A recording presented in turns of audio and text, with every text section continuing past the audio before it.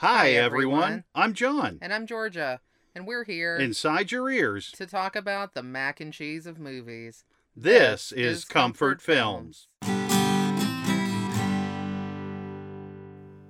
Hello, everyone, and welcome to Comfort Films Podcast. This is episode 28. Episode 28, and don't be late because we're going to be talking about Jesus Christ Superstar. Yes, it's Easter weekend, and it's the fourth week of our kind of musical film discussions. Yeah. And so we thought, hey, let's pull out this one because we love it. We watch it like every year. Absolutely. I'll watch it anytime. It's a little tradish in the Macy household. We like to break off a little rock opera, you know?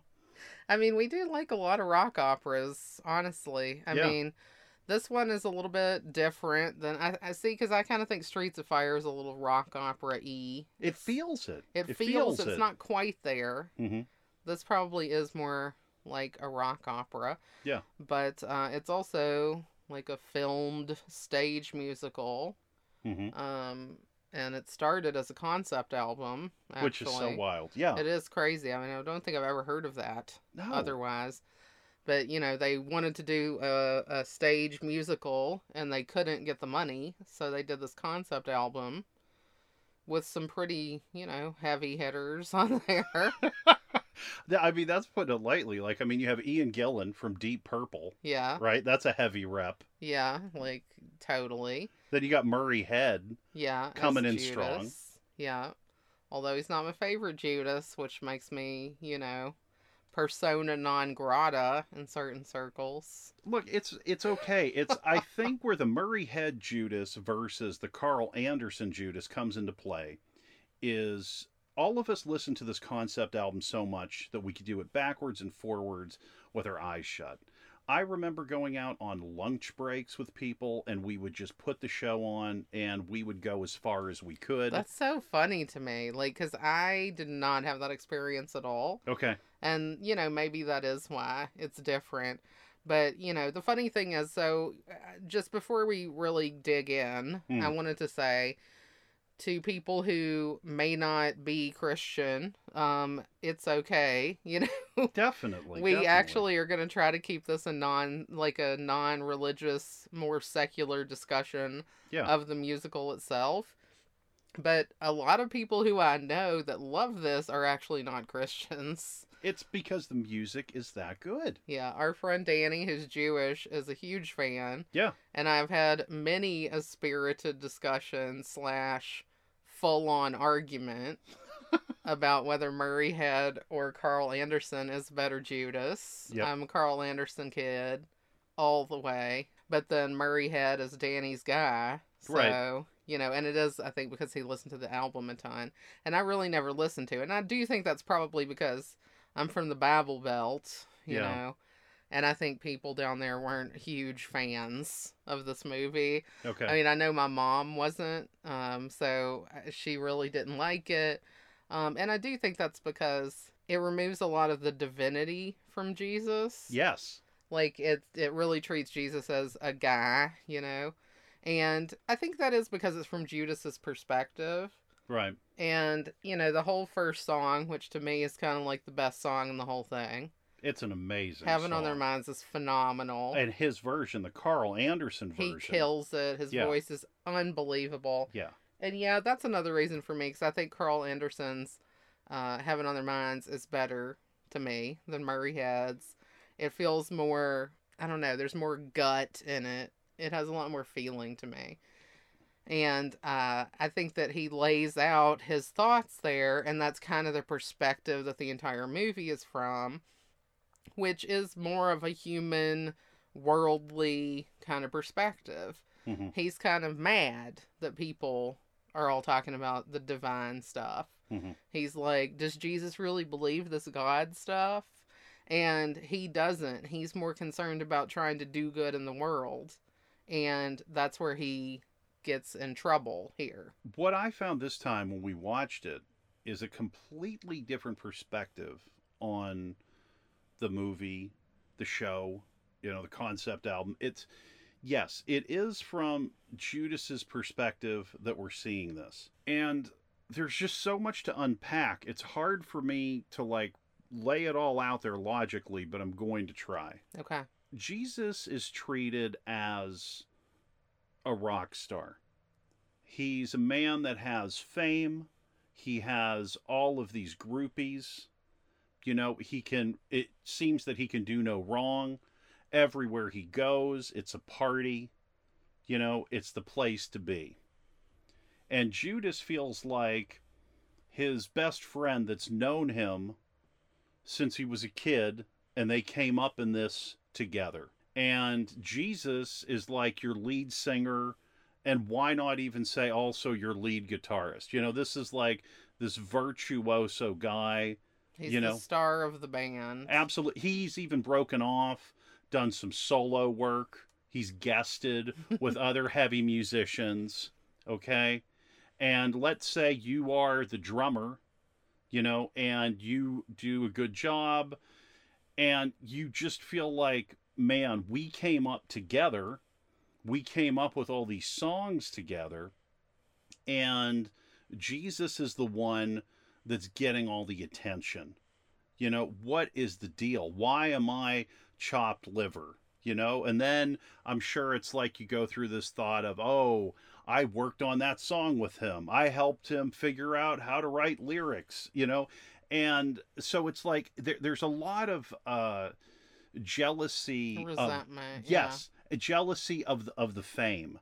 And I also really zeroed in on, okay, this is costume related. So Carl Anderson, I love the outfits they put him in. That's awesome, yeah. And his outfits, which make it even extra awesome for me, look like Jimi Hendrix outfits. Like, I would say his main outfit for the piece looks like what Jimi Hendrix wore at the Isle of Wight. It's similar to that. The red. Yes. Yeah. And then when he comes back at the end for Superstar, he's got the white fringe going on, which looks like what Jimi Hendrix wore at Woodstock. Yeah, it's very similar. Like, John whipped out the photos to show me when we were watching it this time. I'm like, oh, yeah. I mean, it had to be inspired by that. I feel like it did. I mean, this came out around the same time, just a little bit after, I guess, that Jimi Hendrix was popular. Yeah, I mean, this movie was released in 1973. And so I'm going to get really weird in this talk in a second. I'm sorry if I'm just like giving a TED talk here, but it's just like I was spinning around a lot of this stuff. So the other thing with Judas's outfit in Superstar, so he's got the white fringe, which looks like Jimi Hendrix at Woodstock, but he's also got this big, shiny belt buckle, which actually made me think about Elvis, who also was a jumpsuit man. White jumpsuit. Yeah. Okay. So he comes back, you know what I mean? And it's like he's more powerful than before.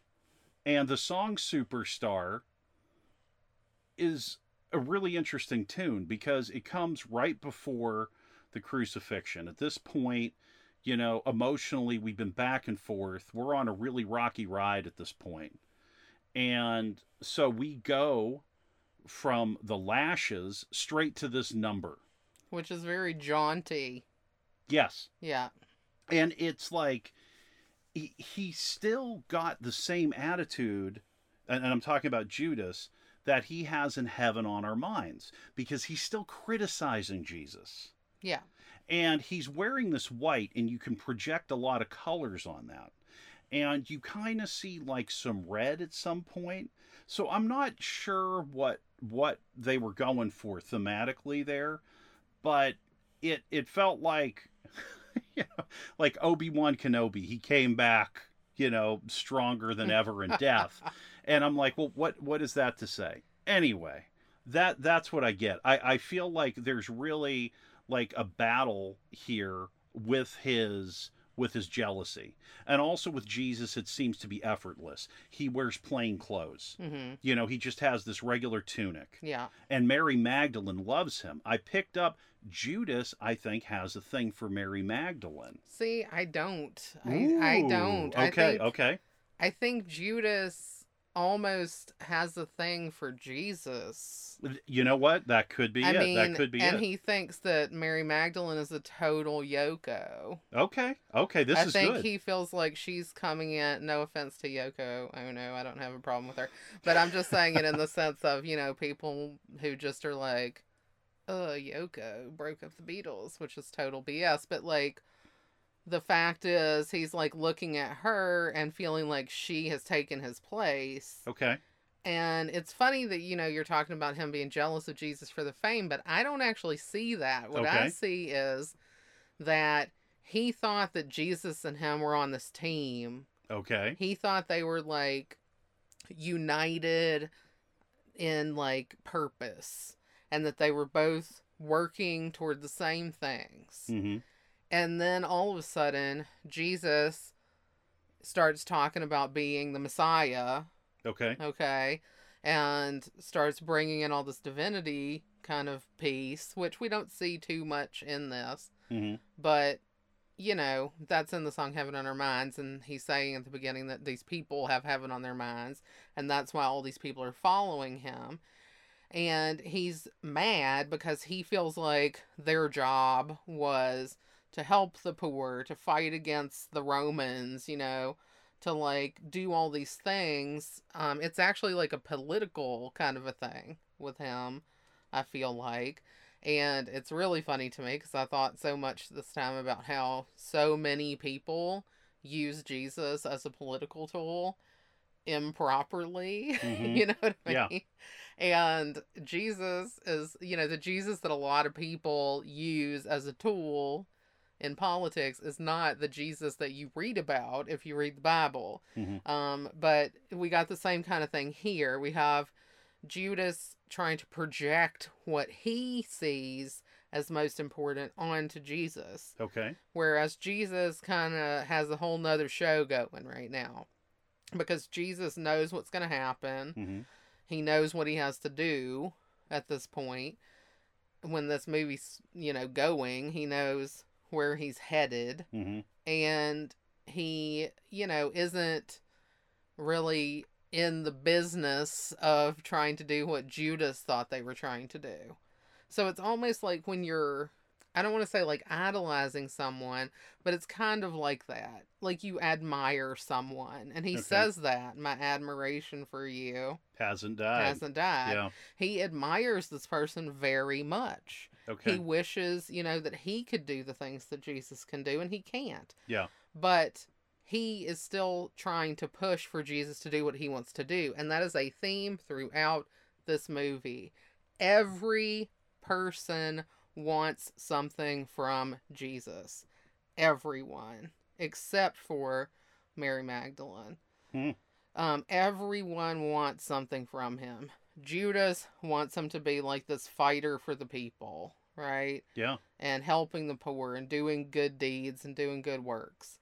And he thought that's what they were in the business of. And now that Jesus is kind of like not focused on that, he's mad. Then you have Simon Zealots, who basically says, you have power, use it to like overthrow the government, and then you'll really have power, Yeah. They want to use him for that. The lepers want to be healed. Mm-hmm. These people, like the first time you really see, Jesus talking or singing in this is when we're in this cave right after Heaven on Their Minds, and everybody's like, what's the buzz? Tell me what's happening. Like, they're all like, come on, Jesus, what are we doing next? Yeah. And they're just like asking him what to do. I felt like Jesus kind of was like, need to be left alone for a minute a couple times in this. Sure. Like, because there were just too many people who were just bugging him to do this, that, and the other. And, even though in the Bible, Jesus was like healing people and doing all these things, people are kind of treating it like a magic trick. Yeah. To the point where then you get to Herod, who literally is saying, do one of your magic tricks for me, basically. Yeah, that's exactly it. Yeah. He's like, if you're so great, then turn this water into wine. Do all these things.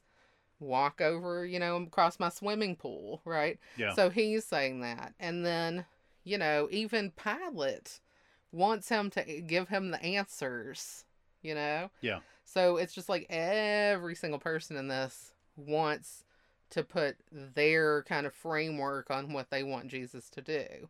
And it's like, you know, Jesus knows what he has to do. And he doesn't even want to do it. Like the Gethsemane song, which is phenomenal. Yeah. You know, in this, especially Ted Neely is amazing. His voice is so powerful. Yes. And he, you know, has so much passion when he's singing the song about taking the cup away from my lips, you know. And it's like he's looking for answers from God, and he kind of doesn't get anything in this. Like, he doesn't get an answer. Like, you know, no booming voice from the sky that says everything's going to be okay. I mean, it's an interesting take on the story, because I think that what you were saying is super on the nose, that they're kind of telling a story about this kind of rock star person, and they've just taken that kind of classic tale and put it onto Jesus and the story of Jesus. Yes, and they've also done something else as well. I mean, we're taking a look at, 1973. A lot of prominent religious and political figures were assassinated around that time. That's a good point. Yeah. So I feel that what we've got here is this cauldron of all of these elements just like fused together, and it makes it very strong in terms of its statement and its expression. But for me, it's just like trying to unpack the individual sections is very difficult. You're absolutely right, because it is a lot piled onto one thing. Yeah. I think at the simplest, it is a story about Jesus as rock star or famous person or whatever. Yeah. Where people are just asking him for things all the time, and they just worship him in, you know, a non-religious sense, the way that people worship a celebrity. Yes. You know? So I think that there's a definite part like that, but I also think that there are all these other things on top of it. I fully agree. I mean, your explanation was phenomenal, by the way. I was like, wow, okay. You've really uncovered a lot, and maybe everyone else knows this, but I didn't. You know what I mean? This wasn't something I was. I don't know. I didn't even think about it in these terms before we watched it today. I think that before, when I've watched this, I kind of just looked at it as the story of like the Passion of Jesus, because we do go to church. Like, we're in the middle of it right now for sure. We sing in the choir, so we have like so many services. Easter weekend is like one of the big kind of points of the church year. Mm-hmm. And this is something that I've been dealing with since I was a little kid. My dad was a minister, so Easter was always a huge deal. When you were growing up, you were Catholic, right, and your family really loved Easter. Like, you guys did a lot of fun Easter activities at home, Yeah. So Easter's always been kind of a big deal for both of our families, I think. And I think that, when I watched this, I just thought about it as that story, but I didn't really analyze it very much. Mm-hmm. But I really did go in, like, this time with a real critical thought about it, because we also it's Good Friday when we're watching it and recording today. Mm-hmm. And we sang the Passion at church earlier today. Yeah. So, like, we've been through this story multiple times in the same day. Mm-hmm. And it does make me think, we looked at it earlier from the church point of view, and now we're looking at it from this film point of view, at the same story. And just what's different about it. What did they keep? What did they change? Why? Because it is a very faithful, to some extent, adaptation of the actual Bible. You know what I mean? Like, I can tell that I was actually noticing that they took words from the Gospels to make the songs this time.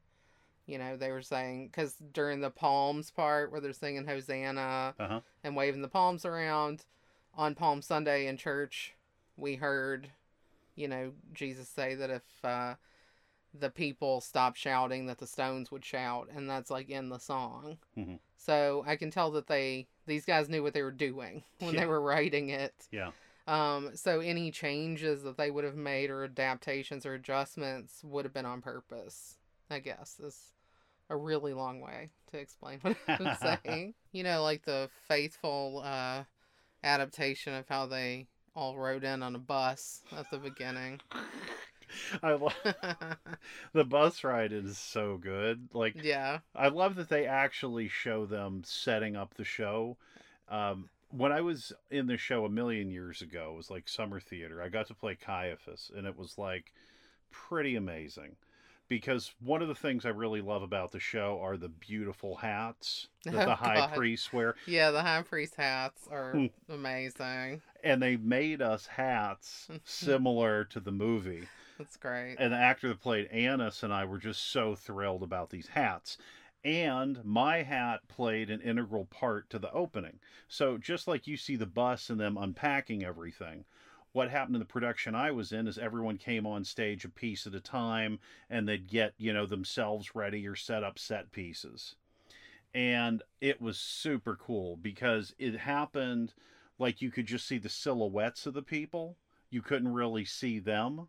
Mm-hmm. Okay, so it almost like mimicked sunrise. And like the last like music cue was I came out to the center of the stage and I put the hat on. That's really neat. Yeah. I felt like a rock and roll star. I was like, what? Yeah, I mean that was my big moment. So that's what I like about it. I like that it's aware of itself and it's not afraid to have fun. Well, it's very much like a filmed play. It has that play feeling, where this troupe shows up and just impromptu they just decide to do a show. They just ripped this one out. Yeah, they just were like messing around with a couple sketches, they're like, oh, let's put these together, I'll put some tunes in it, it's super easy. No. But it just, that's the kind of feeling they're trying to make you feel like. It's this traveling theater troupe is like doing a show. Yeah.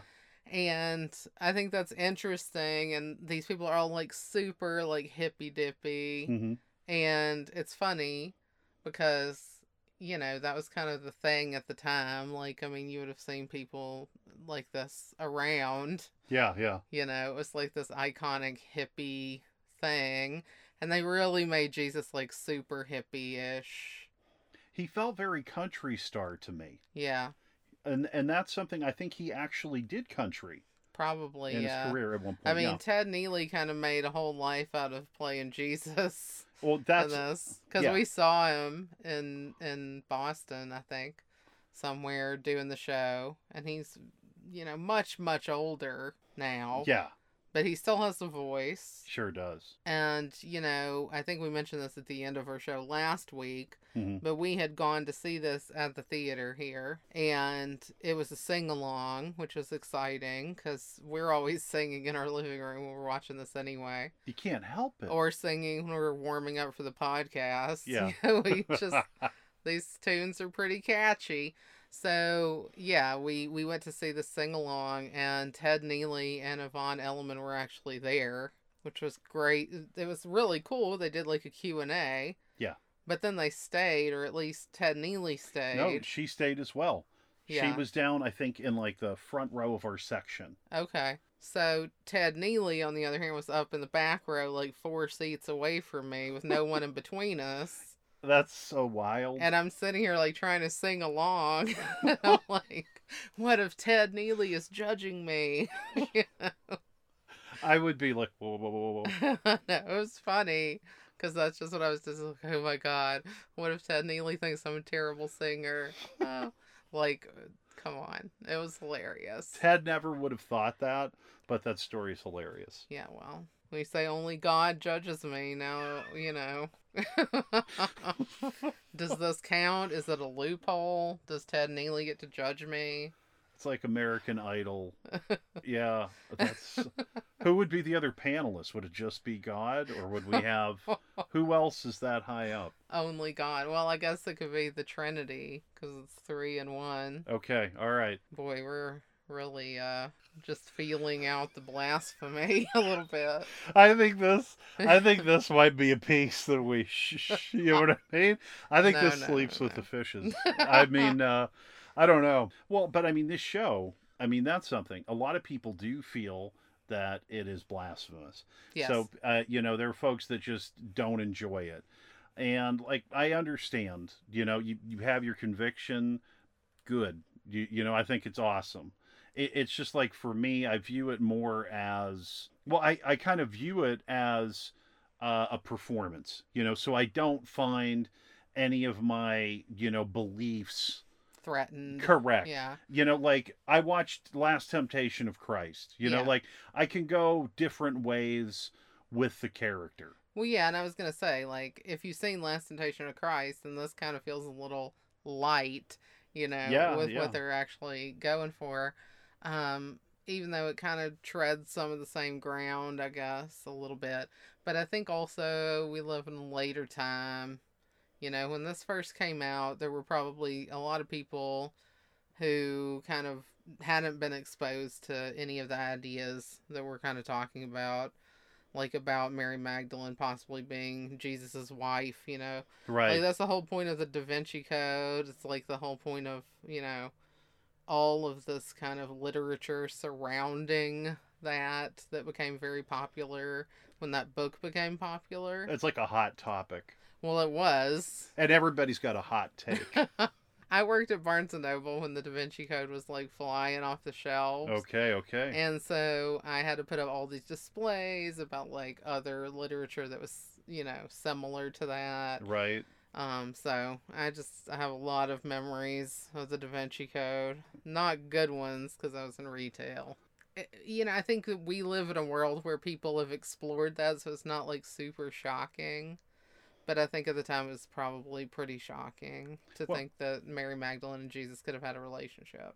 yeah. I mean, well, because I was thinking about Godspell. That was our other, like, religious rock opera of the time. Yeah. And I don't remember in the production that I've seen that they had that kind of intimate relationship.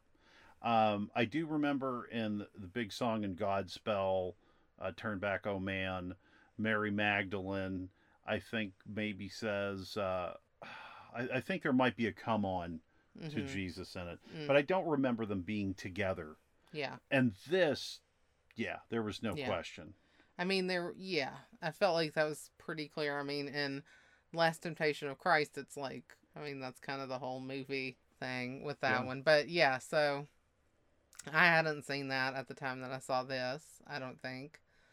And I was watching it with my mom, who at the time, I'm not sure how she feels about it now, but at the time she really didn't like it. Hmm. She felt like it was kind of blasphemous and she didn't like a lot of the things that were happening in it.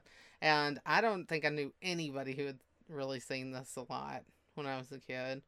And I think it's probably because, of the type of religion that was practiced around my homeland down there. Makes sense. I mean, it was something up here that was really embraced for the creativity, and it also felt that it could be anywhere. There Hmm. wasn't like an age restriction on this, so kids could like it, older people liked it. It was, Popular. oh yeah, I'd Yeah. say it was very popular. Like I say, in my friend group, always we could have it on, and Yeah. whenever we picked it up, we would go as far as we could. If we were in the car, or we would just finish it. Yeah. Well, that's interesting. Yeah. No, totally different. Totally different for me. I just think that people couldn't really view it like you were saying as just a version of a story. Well, they have, I mean, the apostles at the Last Supper, right? Oh gosh, I mean that's one of the parts that I think is the most ridiculous of Right. the movie. That scene, I'm just like, what are we saying about the apostles? They're fame whores. That's Yeah, all we're seeing, yeah, they're like hangers on, Yeah. and it's funny because again, I don't know if this is because we're watching this movie from Judas's perspective Hmm. or because I don't know, we're supposed to see that the apostles are layabouts, but they were just shown as being completely lazy Yeah. and there's nothing good about them at all. And I would argue that usually the point with the apostles as if they're like Jesus's like team, Yeah. you know, and when he gets in trouble, they're going to get in trouble too, because why else would Peter deny him, you know? So, but if we're seeing it from Judas's perspective, then maybe he thinks he's the only apostle that knows what's going on, is working hard, and all the other guys, all the 11 other guys, are just bums. So maybe that's why. It's kind of like, if you think about it, you know, the apostles, it's kind of like an inspiration for Point Break. Oh gosh. Because you take a look at Peter, right? He's got that righteous beard and that amazing golden mane, I mean, if you're trying to say that Peter kind of looks like Bodhi, right? then I guess I could go with you on that, because he is, you know. But everyone in this movie could be Bodhi, I feel. That's the thing. It feels like one of their like beach parties, you know? It just feels super loose. And like everybody there is like really down to like tap a keg, you know? Like that's the like the vibe you get. It's just like, this is your good time crew. This is your party squad. You know, that's the image. Yeah, I mean, it's hilarious, right? If you can sit back and laugh at it, but, you know, if it's, you know, hurting you, then yeah, it kills the whole thing. You can't do it. Well, you were saying, I think, before that your dad hated the apostles. Yeah, my dad was like, you know, he's like, what's that? What's that? Still all talk about us when we died? What is that? You know, he was totally not down for it. He couldn't deal with that. No. Yeah, my mom's big problem, I think, was the temple scene. Oh, yeah. Where Jesus just, like, tears up the whole place. He's super mad. You know, I think she maybe felt like it was missing something because of the lack of divinity and, like, the lack of a righteous indignation. Okay. Because I do feel like I don't really see that so much. Like, I know he's yelling at the end that, you know, they should be praying there instead of whatever they're doing. Yeah. I mean, we could spend the whole podcast just really breaking down the activities that are going on at the temple. I feel like Jesus is just like super pissed that there was no vinyl there. No. And he's like, you're done, bro. You know what I mean? And then like everybody's like, yeah, you know. No, it's yeah, the temple is crazy. I mean, you know, the guys that gang up on one of the people with all the drugs, like this huge bag of grass. I like that we both were like thinking that one of them looked like a young Dwight Yoakam. Yeah, I mean that. Like literally, both of us were like, it looks like Dwight Yoakam. I was so distracted with the Dwight Yoakamness that I was like, can we please rewind that? Because we I had to couldn't watch it process. again. We were like, wait, was he selling drugs? We don't know, because we were like blown away by the Yoakam quality. And we still don't know what he was selling. We're thinking maybe it's like he had like cocaine. The tiniest little packet of cocaine. Yeah, I don't know. I don't. Could it be Maybe. acid in the thing? I don't know. And then it looked like he had a little spoon. Yeah, you eagle-eyed that. I didn't see it. It just looks so tiny. Like I could see just. It looked like a hairpin or something. I didn't know what it was. I saw that too, and I was like, "Whoa! I really don't know what we're fucking with here." Oh God. It is secular, as we mentioned. This is a secular episode. So things that are getting laid down... It's all good. It's all good. Yeah, we're going to mark it explicit. Yeah, we will. And everybody can figure out what that means. They can understand. We're going to talk about the temple. Yes. What else did you like of the temple? I mean, I don't know what I didn't really like at it, because I just loved it that they were, like, selling grenades. Yeah. Yeah. Then they're selling like cash registers. I love that. That guy just had one on his shoulder. Yeah. A lot of vases. Mm-hmm. Boy, those get broken. The mirrors. The mirrors. Yeah, there's just all kind of stuff in there. But and then there's like the prostitute ladies. Oh yeah. Yeah, so you got all of it. The fake arm. They're selling like What the prosthetic was that about? arm at the beginning. Yeah. Never caught that till this time. Okay, it cuts to a very ridiculous person with like the doctor's like eye thing. Okay, on. yeah, that reflective. And yeah. he's looking at this like prosthetic arm. I've never seen that before. No, I mean, I wonder if they just snuck that in. You know, I don't know what they were thinking, but it was really silly, and I was like, "Oh my, what is this?" And then we cut over to all these different things that are going on in the temple. Hmm. And yeah, it's not just like a marketplace. No, I mean, this is like you would buy tickets to see a show here. Yeah, it's a lot is going on there. Yeah, you could So, probably get dinner and a show there. You know, like I mean, they had everything. yes, they did. I would have been there if it was like, you Yeah. know, I'm embarrassed, but if we were living in that time, I'm gonna be like, look, I got to go to this temple and I got to see what they got. You would have seen if there was vinyl there. And, yeah, and look, if I heard that there was righteous vinyl at the temple, you know me, I'd be like, Yeah, no, you Georgia, I would've just just got to gone. sneak in. You know, Yeah. I'm just gonna get that. Well, I would have really been interested in their cash register prices, you know. That would be good to know. I thought that was the funniest part because they're selling like lewd things, Yeah, you yeah. know, or violent things, and then there's cash registers. I love that Jesus picks up like the business end of a rifle and just knocks something over with the butt of it. That's pretty awesome. Yeah, it that table was crazy. They have like this submachine gun or Yeah. something. Yeah, yeah. Like, what are they doing in that weapons booth, man? I think that needs to be shut down. I don't I think we there need was that trying to be like an anti-war message to this too. Like we had that crazy scene where right before Judas goes to the Pharisees and he is like running away from all these tanks. one. Yeah, that was scary. It was scary. That was scary. And I'm like, whoa, you know, what's going on there? And then after he does the betrayal, the planes, like these fighter planes, go across the sky. What I thought about, because I try to justify this in my head, is let's say that the high priests have, you know, their area, you know, and there are people on patrol guarding like their town in Yeah. their area. So it's like, you know, it's like a country border crossing, you know. Okay. So it's like you just came over here and, you know, you didn't announce yourself. You don't have documentation. We don't know what's going on with you. So we're chasing you. And then the planes, you know, the same thing. They wanted to make sure, you know, he was out and they were clear. Yeah. They were checking It that does out. feel like a defense force or something is coming Right. after him. But yeah, that was pretty intense.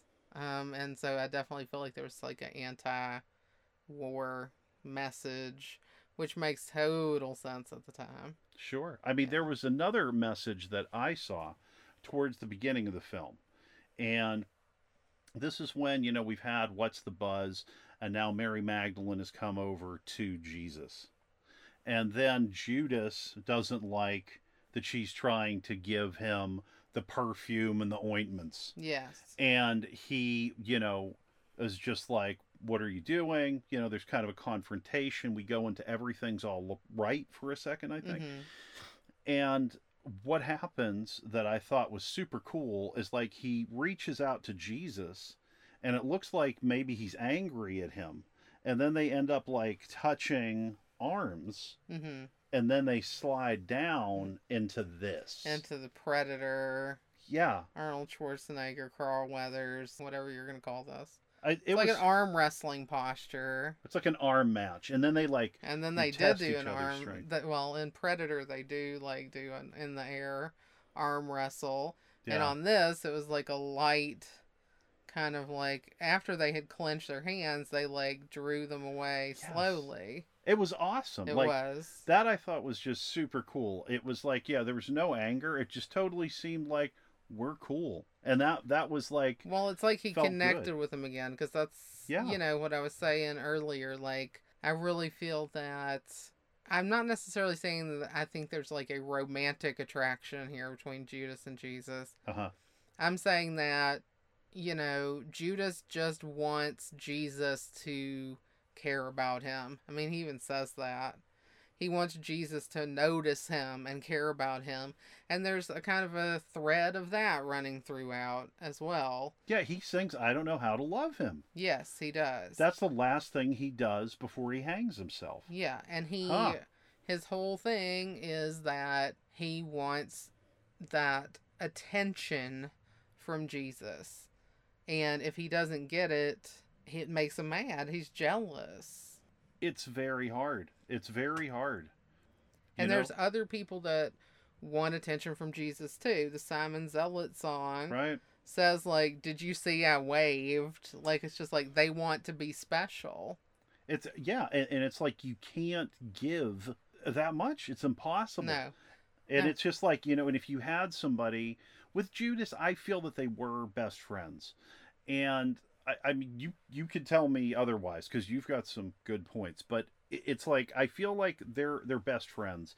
And when you and your best friend always hang out, and then all of a sudden your best friend is like, "Yeah, I've got all this other stuff." You know what I mean? And then yeah, you just kind of feel and like, you feel like you're not important anymore. "Yeah, And then there's this woman too, and you're yeah, like, he's turning the attention to that yeah, as being the problem. And then, yes, what you were saying, like, right, what happens before that scene is that he's mad that she's anointing Jesus with oil yeah, because he's saying that they could use that expensive oil to help the poor and yeah, things like that. And, it's interesting because that may have been like a story that Jesus could have told. You know what I mean? it's yeah, Because he has a lot of stories about helping people. mm-hmm, And that's where I came up with kind of my thoughts here because it's like, that's what Judas is still devoted to and feels like they should be doing. And even when he goes to Caiaphas and they give him the silver, mm-hmm, they tell him, give it to charity, yeah, help the poor. yeah, And we know that that is something that is apparently important to Judas. So, I think that they're threading that kind of stuff throughout yeah, to show that in this story, it's from Judas's perspective, and Judas doesn't feel like necessarily the bad guy. mm-hmm, He feels like the guy who had to fulfill his part in the whole thing.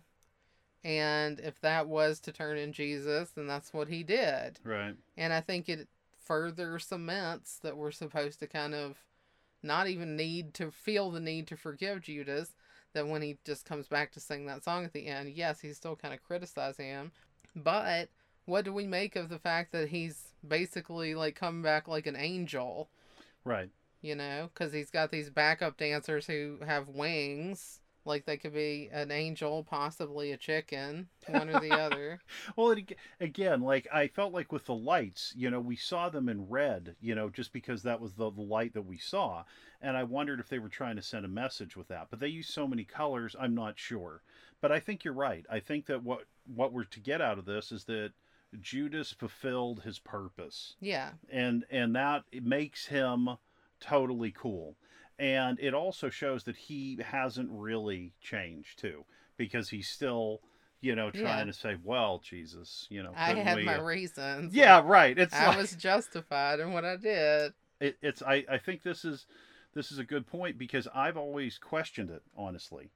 You know, and that was in, you know, Last Temptation of Christ. That was Judas's thing, is that when Jesus decided to go off the cross and live his own life, Judas was not able to fulfill his destiny, and he did not want to fulfill that destiny Yeah. because he really was, you know, that close. Well, it's interesting because this movie has a lot of destiny in it. Mm-hmm. Like the whole Gethsemane thing is Jesus confronting and wrestling with his destiny. Yeah. And, knowing that he has to do this, but not wanting to do it. In this, I think maybe something that probably makes people a little bit uncomfortable. Is like he's basically saying that he doesn't want to die because he doesn't know if, people are going to remember him. That's the one of the parts in this that really does stick out. Yeah, it does to me too. It really sticks out because you feel that it's genuine.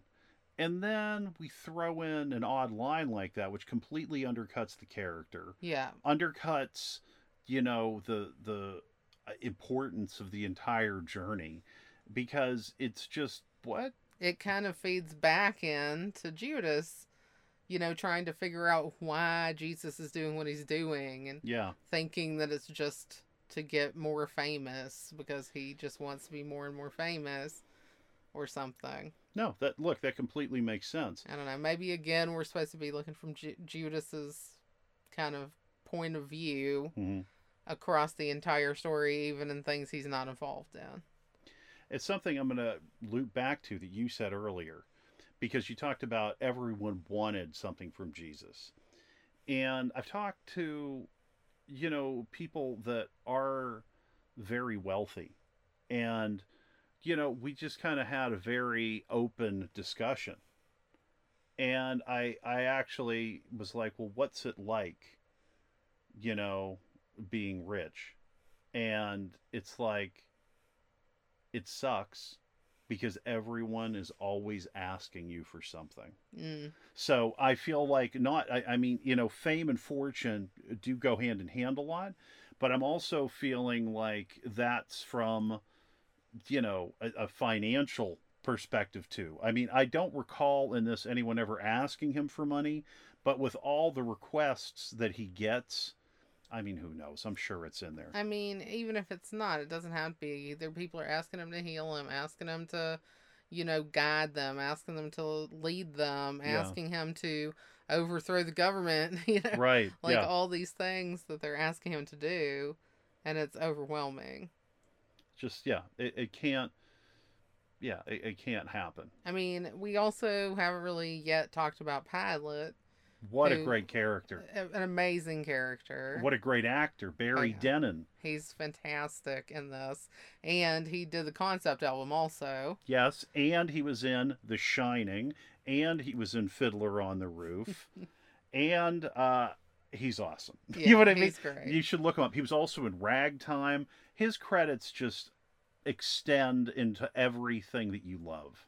Yeah, I mean he was super great in this. Mm-hmm. And I would say Pilot is kind of a difficult part because he, first of all, he's like dressing when they're getting off the bus Right. and like these crazy outfits and stuff. Mm-hmm. And then when we first see him, his first thing that he's talking about is that he's had like a vision or a dream Right. that, basically about what's going to happen with Jesus. Pilot's Dream. Yeah, an And amazing number. yeah, it's very good. And he's very scared because he has like this fear of this happening, and then Right. it does happen. And what happens is that he's kind of given this task to do that he doesn't want to do, but he kind of feels forced to do. Yeah. And that's why he ends up going along with it. So I feel like we're kind of looking at Pilot as not much to blame No, either. that's really what they go out of their way to show you, is that he didn't want to do this. Yeah. He knew that there was trouble coming, but it's like, this is just a dream. Then your dream literally comes true, and you do everything that you can to save this person's life. Yeah. And they're not interested, and you're giving everything you can. You've done everything, and they just keep fighting you, and you finally say, that's it. Yeah. And it's like he's not taking the blame for this because he did everything that he could to help him. That character, so well played. Yeah. So well played. I mean, the performance, you can feel the feelings that are coming out of him. Like, he is so conflicted. Yeah, he is. And he plays it so well. Oh. And yeah, it's a really stellar performance, really strong. Yeah. And interesting. Like, I mean, when we hear the Passion Church or we read the story in the Bible, I don't think that I thought of Pilate. And even though this kind of follows along with it, like we said, these dudes know their source material when they're writing these songs. Sure. Pilate does have these questions and kind of seems to be trying to find a way out of it. But it feels to me like everybody in this is kind of trying to wash their hands of being responsible for the decision. Like, Caiaphas and the Pharisees are like, well, we know we can't kill him. We can't order him to be killed. Yeah, if you could just take care of this. If you could just do it for us, I would it'd be appreciate it. a good solid, Yeah. Thanks. And then, Pilate doesn't want to do it. So then he sends him to Herod. Right. And we have this Herod number, which is always like a huge highlight of the show. Where, it's a totally different mood, wild people in costumes. And in this part, it's a set. They're like on the Dead Sea, I guess. That's what I'm guessing as well. And it's amazing looking. The canopy over them. Yeah. Oh, man. And you get just a really great performance from Josh Mostel as Herod. Yeah. And this is like, I think, a good point to talk about one of the major differences between the film and the concept album. For me, when I listen to the concept album, I can see all of it in my head. I can shut my eyes and I can see it. Hmm. And I know what it is. And it's an all encompassing experience. So when I go to watch the movie, okay, I'm getting all this music and I'm getting this amazing scenery Yeah. and these actors that are so expressive. Yeah. So There's so many good dancers Oh my in gosh! this movie. Yes. Sorry to Yes. interrupt No, you. 'Cause that's I a think good I point. might have jumped in on your train of thought, but the dancing in this is great in that scene and in the Simon Zealot scene. It's unbelievable. Look, when you see those people all moving together, Yeah. and you think about the fact that they were in this very, very hot air. Yeah, it was like 105 degrees Oh, during that scene. There's a trivia piece that I read that said that the guy who played Simon Zealots was shaking because he was about to pass out because he Oh was my like God. doing all this super energetic dancing in 105-degree heat. yeah. And that is such an energetic number. Yes. I mean, and the people are crazy good. They're super physical. Everybody's really strong. They're like whipping their arms and legs around like crazy. It's really cool. They leave nothing on the table. Mm-mm. No. Nothing. And I mean that for me is really good. Yeah. But back to the Herod scene. Herod, you The got it. dancers in that are great too, and they're doing like weird stuff. Look, it's so small, which is what's so interesting about their dance. I mean, Herod goes for the bigger moves. Do they mimic that, or do they stay with the smaller? Because they do like the pointing, and you know what I mean. It's smaller. Yeah. Well, I think because it was tighter. Yeah, It was tighter on them, the camera. yeah. Well, yeah, because they were on like that platform. Yeah. Okay. So it's not like they were on like, because they were on a platform in the water, so you couldn't really like go further away Right. or do really weirdly different camera angles, I think. No, that makes sense because yeah, we have basically one that's straight on, and then we have like a wide that's from the right side, Yeah. and that's a very wide shot. Yeah. Okay. Yeah, where you see the water and all. And then they have one that's from the other side that's almost like a perpendicular Okay. shot where you kind of see the whole float that he's sitting on and everything. It kind of reminds you of Jabba the Hutt on his barge, I see that. Yeah. right? Of course. I mean, and this is like awesome because I always wanted to play King Herod, and I always liked Jabba the Hutt when I was younger, and then, because he hung out with Salacious Crumb, and they were buddies, and I called my dad Jabba, and then I'd be like Salacious Crumb, and kind of sit with him on the couch, would chill and watch TV. And then, I realized that, like, Jabba the Hutt is a horrible, Bad guy. horrible person or That's so thing, whatever funny. you want to call him. Anyways, my point here is He's a hut. he's a Hutt. And all these things that I've liked at some point, are just, they're connected. And this is just another example of That's that. really funny. Yeah. Yeah, no, it was funny the way that they have him portrayed as kind of just like a gleeful kind of playboy type, yeah, that's it. and he's really just looking to get a laugh however he can get it. It feels like he really walked into a very exclusive party. Yeah. With the top people. It's and it's like perform for us. Yeah. And that's it. Yeah, that is like literally it. Yeah. They're like, "Oh, you're so special. Let's see it." Like a hard audience to impress. Yeah, it's just like before we like fully accept you into the group, we want to know what's great about you. It's like doing improv in front of a lot of other improv teams. The lack of support is staggering. Oh man, that's so funny. It's so good. I can say that. You That's so can't, good. so I will. That's a good way of looking at it. Yeah. So it's just like we have our different experiences, like the Gethsemane, with Ted Neely, Yeah. and he's up, on the top of that mountain. It looks like. He's like climbing a mountain while singing that song. Wow. Yeah. I mean, I can't do either one of those things. much Well, less both at the same time. well, I imagine that the performance, and I could be wrong here. I imagine the performance was all done in the studio. Probably, but I mean, even still, he's still singing while he's climbing. Yeah, it looks like he's really emoting, and especially when he hits those insane high notes Oh at yeah, the end of Gethsemane, yeah, that you just it brings tears to my eyes every time. I'm like, wow, this guy really laid everything yeah. I down. mean, he is just yelling out these notes, and it's crazy high. Yeah, Like the high note that he hits when he's just like, it's wild yeah, and he's like screaming and singing, at the like a top of the rock star. mountain. Yeah, Yeah, now, and it's just like, wow, okay, yeah, that's true. That's why it is cool that they have like a guy with a really great like rock voice singing the songs because it is like a superstar. and you could see like all the veins coming out of his neck Oh and it yeah, turning red. Like you can really tell that he's going for it. So it's yeah, like I think he was. I it's think like he Eddie was singing. Vedder in the Jeremy Oh my video. God, yes. Jeremy But Spokane. I mean, I always thought it was actually, Jeremy Spokane for a it little bit. sounds like that. Yeah, and then I was like, oh, There have been like rock star people who have done this show too.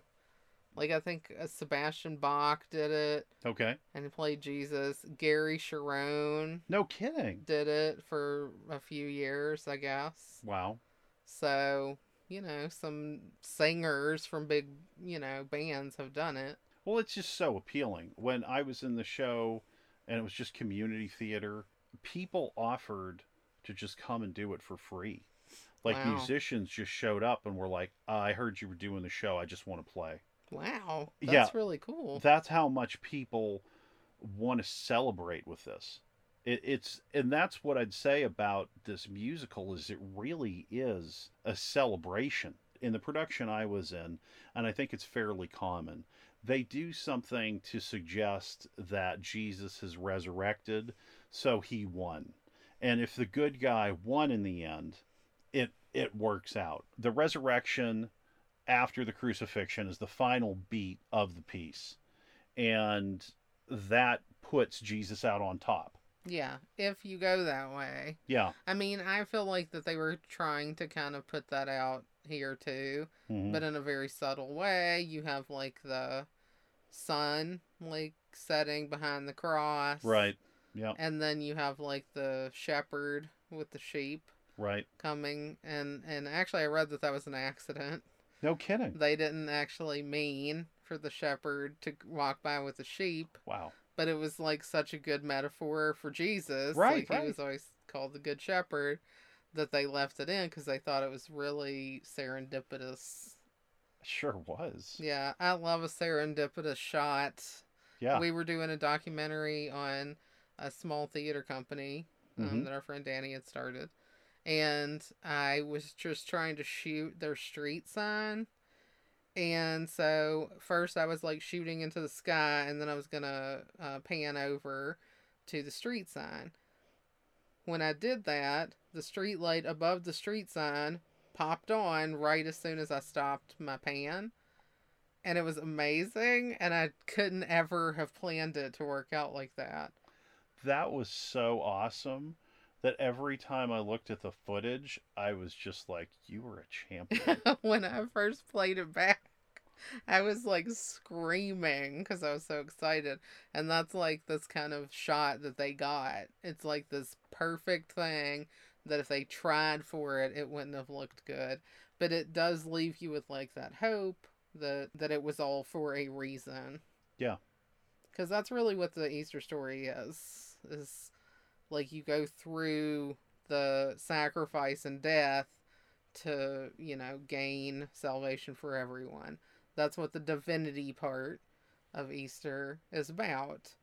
And, I think that that's why you have this hope at the end. You kind of have to. Because you go through some dark stuff in this, like the lashing scene. Yes. And of course, Herod is in that scene, like laughing it up in the background. Yeah. It's that's really harsh when you see that. Yeah, it's a tough scene. It's always hard. Yeah. Well, the structure of the piece is very much back and forth. It's a real tennis match of emotions because they did add, some new sections, Yeah, we haven't even really talked about that. some new numbers. Yeah. Yeah. It's so I'll talk about the first one.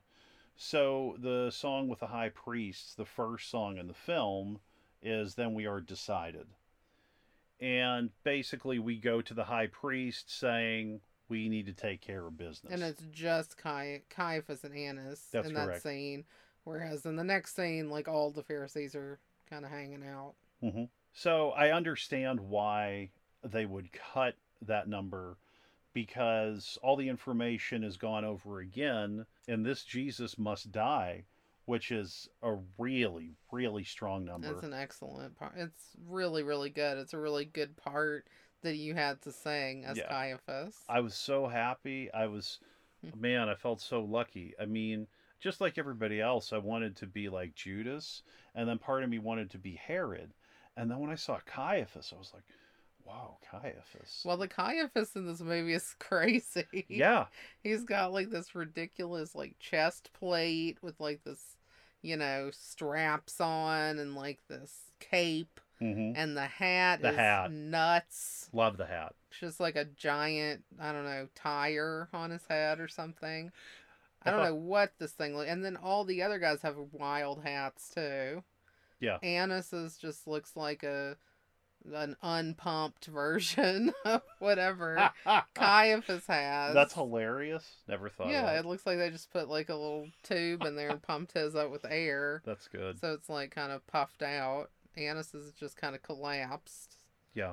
Another guy, it looks like he's wearing like a half a pirate hat or something. I mean, these people look nuts. I love how punk rock it is. And they went so anachronistic with this. Yeah. Oh, With yeah. Outfits. Yeah. The soldiers wearing the camo pants. And the purple tank top Right. with Pilot's like cartoon head. And then they had the silver shiny helmets. Yeah. I made me kind of think about gladiators. Yes. I mean, they're the Centurions, right? That is correct. So, yeah, I thought it was funny because it almost looked like they had kind of motorcycle helmets on. Oh, that's good. It That's wasn't good. exactly like that, but it was like more like that than like a Roman centurion helmet. Yeah, I could see that. And then they had tridents, Yeah, and then they had machine guns. Yeah. So, I mean, they were well equipped. yeah, You know, the team they was had well equipped. different options Yeah, with which to murder you and the combat boots. I bet they were really thankful to have those. I on that imagine. terrain. Yeah, Yes.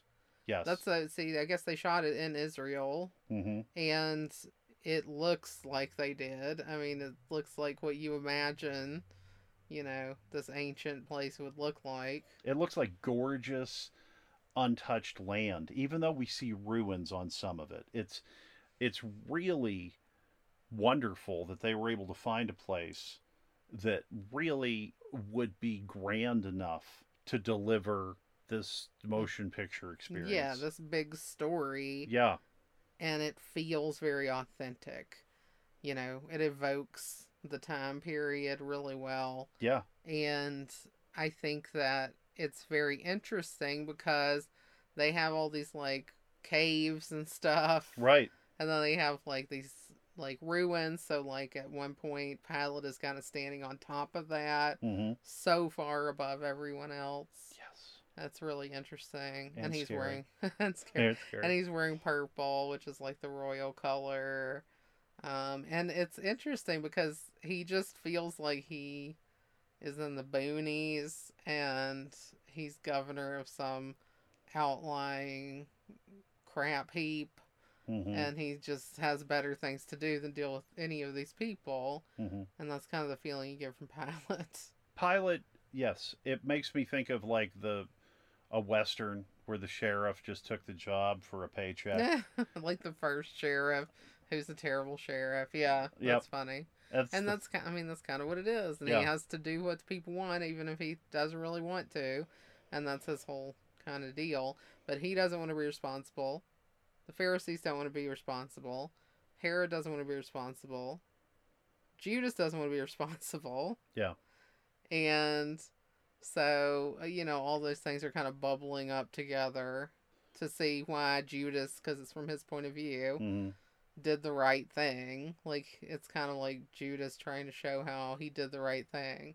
Everybody else is just denying responsibility. Well, here's a question. This is bringing us to another new number in this. Could we start again, please? Do you feel that Could We Start Again, Please is still from Judas's perspective? I don't, and maybe that's why, unlike most people, apparently, I don't really like it that much. Mm-hmm. I feel like the song is kind of out of place. I feel like it is kind of a little unserious in light of what's happening in the movie at the time. Yeah. I feel like we're on a track and it gets us off that track because we're kind of on the track at that point Mm-hmm. of Jesus kind of being passed around to these different people Yeah. so they can try to get him killed. And we just kind of have a hold up moment where we sing this Could We Start Again, Please? And it just feels kind of awkward to me. Yeah. It feels unserious. It's like, oh, could we start again? Jesus is about to get killed. Like, I feel like, I don't know if it's like I feel like they're asking him for something again almost. Oh, wow. Oh, wow. Okay. They're like, oh, can we just do a do-over? Because things kind of got messed up and we don't like it. Yeah, like, sorry, bro, about the death, but I mean, but my point is, I just don't feel like it has the right gravitas of what's happening in that particular part of the film. makes sense. And you But, feel like it's a shift in the POV. It is. I think it is a shift. But also, like, we do have, like, these jarring things that happen, Mm-hmm. but they feel jarring on purpose. Right. And this feels kind of jarring not on purpose. Like, the whole Superstar song kind of is a little jarring because it's happening while he's getting crucified. Well, that actually was something that really struck me this time because when it happened on stage and when we've seen it on stage, the Superstar number is just like a joyful number. Hmm. And everyone like stands up and applauds. They love that song. And so we have that joy, and then you clap, and then when the number ends, we're back into the heavy place. Yeah, and that's what I think that is meant to be jarring on purpose Mm-hmm. because you're meant to not be comfortable. Yeah, it's something that I wondered about, like, because I don't know. I think I prefer the song without the crucifixion being in it, but you know why? Because it makes you less comfortable when Yeah, it makes me more comfortable. So Yeah. this is smart filmmaking because it is this big flashy number that people are going to be happy about. But I think the gag is they want to see if people will still be celebrating as we cut to the crucifixion. Well, it's kind of the same effect I think that we might have a little bit when we were singing the Passion Mm-hmm. because, we're in the chorus kind of part Yeah. and most of what we end up saying is like the crowd stuff about killing Jesus, crucify him, Mm-hmm. don't let him go, we want Barabbas, like all this other stuff. Right. So we're kind of like the bad guys in the Passion. And it kind of does make you feel like, oh gosh, I'm participating in, this activity of hurting this person, killing this person. And that ties back in, I bet, to what I talked about with like assassinations of religious and political It figures. could. And, like sitting back and letting this occur. And that is the guilt that they can all have around, even Pilate, okay, so you think you didn't do anything, so well, you had to. Right. Caiaphas and Annas, they think that they really didn't do anything, so got somebody else to do it for them. Right. But, they're all guilty of negligence because anybody could have stopped it at any time. And they didn't. They just let it happen. Yeah. Yeah, it's very interesting. It's such a well-made film. It's of its time for sure, Mm-hmm. but it also has a bit of a timeless quality to it. The music, even if the lyrics didn't stand, could go on forever. The music is really good. I agree. I still think Heaven on Their Minds is the best thing in the whole show. But I think like so many other songs of this, like I Don't Know How to Love Him, I Mm, think became a top 40 hit or something. Like people just listen to the song because it really stands on its own outside of the movie yeah, yeah. I mean, or the it. show. Well, it's all the music is strong in my opinion, and it's just kind of like, what flavor of ice cream do I want today? You know? It's all good. Yeah, it is all good. And what happens for me with the way I can visualize the concept album, it's like I've seen the movie enough times, I can see the movie in my head, so I know that journey as well. The performances are excellent in both versions to me. Like, okay, Murray Head, that's the first one I heard. Wow, wow, great singer, amazing singer, amazing work. And then it's like Carl Anderson came. Carl Anderson took all of the work of Murray Head and then, like, I don't know, in his song laboratory, he, like, was able to multiply it by 6 billion, you know, because it's like he is able to fully take it and go to that next level. I feel like he emotes very well. Like, I just feel like you really get what he's saying and singing. Sure. And, again, part of it could be the advantage of seeing him, Mm-hmm. and hearing him at the same time. Where if I'm just hearing it and envisioning it myself, it might be a little bit different. Sure. So that could certainly be part of it. I would say that the original concept album is more of an easy listen if you're going to go straight through. Hmm. And if you're a person like me, I always go straight through. If I go with the film soundtrack, which is also amazing, it's like I am going to get the Gethsemane that, is like the partner in wonderfulness, like Heaven on Their Minds, like I say, the Murray Head work, and then it's just through the stratosphere. The Ian Gillan work, I feel like Ted Neely takes that and just bunts that into the Milky Way. You know what I Yeah, mean? And well, a Ian bunt. Gillan I is. like he's got so much voice. It's I mean, so Yeah, it's like those are the two elements because Yvonne Elliman is the same. You know, Barry Denon, is the it's the same. same, yeah. Still awesome. But also, I think it does go back to seeing them again because I think part of, I mean, Ted Neely's voice is crazy strong, Right. regardless of whether you're looking at him or not. Right. But when you are looking at him and he like just throws out that note Oh, when you see his like neck straining and like right. how much just breath is coming out of his body at that moment, it's wild and it makes you feel like so strongly what he's kind of pushing out there. And I don't think you have the advantage of that if you're just a voice. Like Yeah. I can feel it, but seeing like how hard he was working even just to get that out. With the Ted Neely Gethsemane, seeing it, I prefer because you get even more. But listening to it when he goes, "Nail me to your cross and break me," the way he does that has so much vulnerability in it, so much openness, so much sacrifice that whether I see him or not, I get it. Yeah, no, I do have to agree with you on that. Like he really sounds like he's near tears.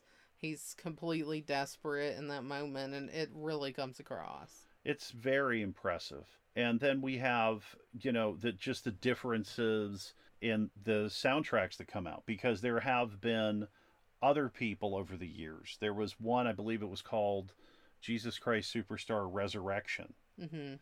And that one had Amy Ray as Jesus. Yes, yep. I didn't see this, but I've heard about that one. And so we also had the Herod song. She's from the Indigo Girls, by the way, in case people don't know that. Sorry. Yes. I had tickets to see the Indigo Girls once at the Ben and Jerry Music Festival. And I was going with a buddy and his girlfriend, but then I think they broke up or he couldn't go.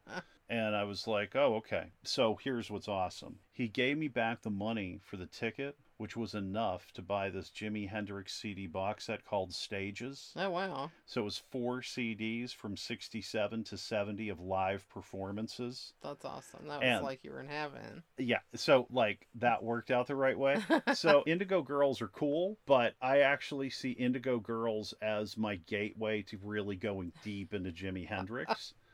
So yeah, Well, I thought it was interesting they did a show with her in it. That's super cool. and they had the Herod song was a surf song, kind of like David Lee Roth. Oh my gosh, that's really cool. That's different. I just want to get that up. Please continue. Well, no, I was going to say that they did like one of those live musicals on TV. Right, of this right, a yes. couple years ago with John Legend, who was great, and Sarah Bareilles. I mean, everybody in it was really good. Alice Cooper. But I was going to say Alice Cooper was Herod, and I guess Alice Cooper has sung Herod in a lot, you know, in at least another show. Like Right. he wasn't in the show, but he sang it like taped maybe or something. Wow, that would be cool. Alice Cooper. What He's a great another show. preacher's kid like myself. Wow. He's got so much going through his catalog Oh man, we saw him at the Greek. He was awesome. for $12. It was I couldn't have paid $12 for anything better than that. No way. No. Great show. He is so theatrical. He still does all the stuff he always did. But yeah, Alice Cooper sidebar over. So one person I think we should devote a little bit more time to before we wrap up is Yvonne Elliman, Oh yeah. who was like really young when she did the concept album when she was like 19 or something. 18, 19, 18, something like 19. Super young, that. Yeah. and yet her voice is so like knowing in the song she sang, because she sang on the concept album and in the film. And her voice is just awesome to begin with, but she's able to imbue it with like just so much feeling and knowing and yearning and longing. It's really good, and I can super see why people would listen to Everything's All Right and I Don't Know How to Love Him and things like that out of context, because why wouldn't you? Well, she was so good that she used to perform when she was in high school, and her band teacher said to her that she should go to London and actually try to do this as soon as she got out of school. He even helped her out because she just started being like truant in school, and he like spoke in her defense, I guess. Oh wow. Yeah, That's really yeah. cool. But that's how much belief there was in her talent. So she was in England, she was performing, and it happened that Andrew Lloyd Webber and Tim Rice showed up and they were interested in her. Yeah. And that was it. It's crazy. Because she went on, you know, she was with Eric Clapton. She was definitely in the right place at the right time. For sure. But we're lucky for that too, because she's just great. I can't really imagine anybody else doing it the way that she did. No. I mean, I've seen other people do it and I've thought they were good, but she kind of really defined it for me. Honestly, I kind of feel like everybody in the movie did. And I know not everybody feels that way, and that's cool. I'm less passionate than I used to be. I'll admit that I think Murray Head is pretty good. He is. I think, again, the difference is we would sing along with it. We know every single millisecond of it. Yeah. And when that's changed, that, like, is upsetting to our memory. Like, it imprinted on you. Correct. We all have, like, something like that sometimes where something really makes you think a certain way and you just can't think of it any other way. Mm-hmm. And yeah, I see that. I understand. And I saw the movie before I heard the concept album. So I think that's about all we have to say about this movie for now. Yeah, good talk. Good talk, man. We might think some other things up later and throw them up on the blog. But yeah, this is a really good one. I'm really glad we used this to close out our musicals weeks. Well, it's been a fun run because I haven't really been around musicals in a long time. And this has been a really great journey. Yeah, it was fun. And I think we really picked something from like different genres every week. So that was really cool. And I could definitely see us doing another little short musical series. For sure. Because I can already think of 3 off the top of my head that I would love to talk about. Yeah. So yeah, we hope that you've enjoyed that as well. Back to our not really musical movies next week. Well, if you do want to take a look on YouTube, we do have Comfort Films Podcast at YouTube. And we've got up some clips, we've got up some alternate takes, we've got up some bloopers. So would love it if you'd come on by, check it out, and if you dig it, please give us a subscribe. Yeah, definitely. John's been working hard on it, and it's a lot of really fun stuff on there. So do check it out. We will see you next time. But until then, as always, Stay comfy.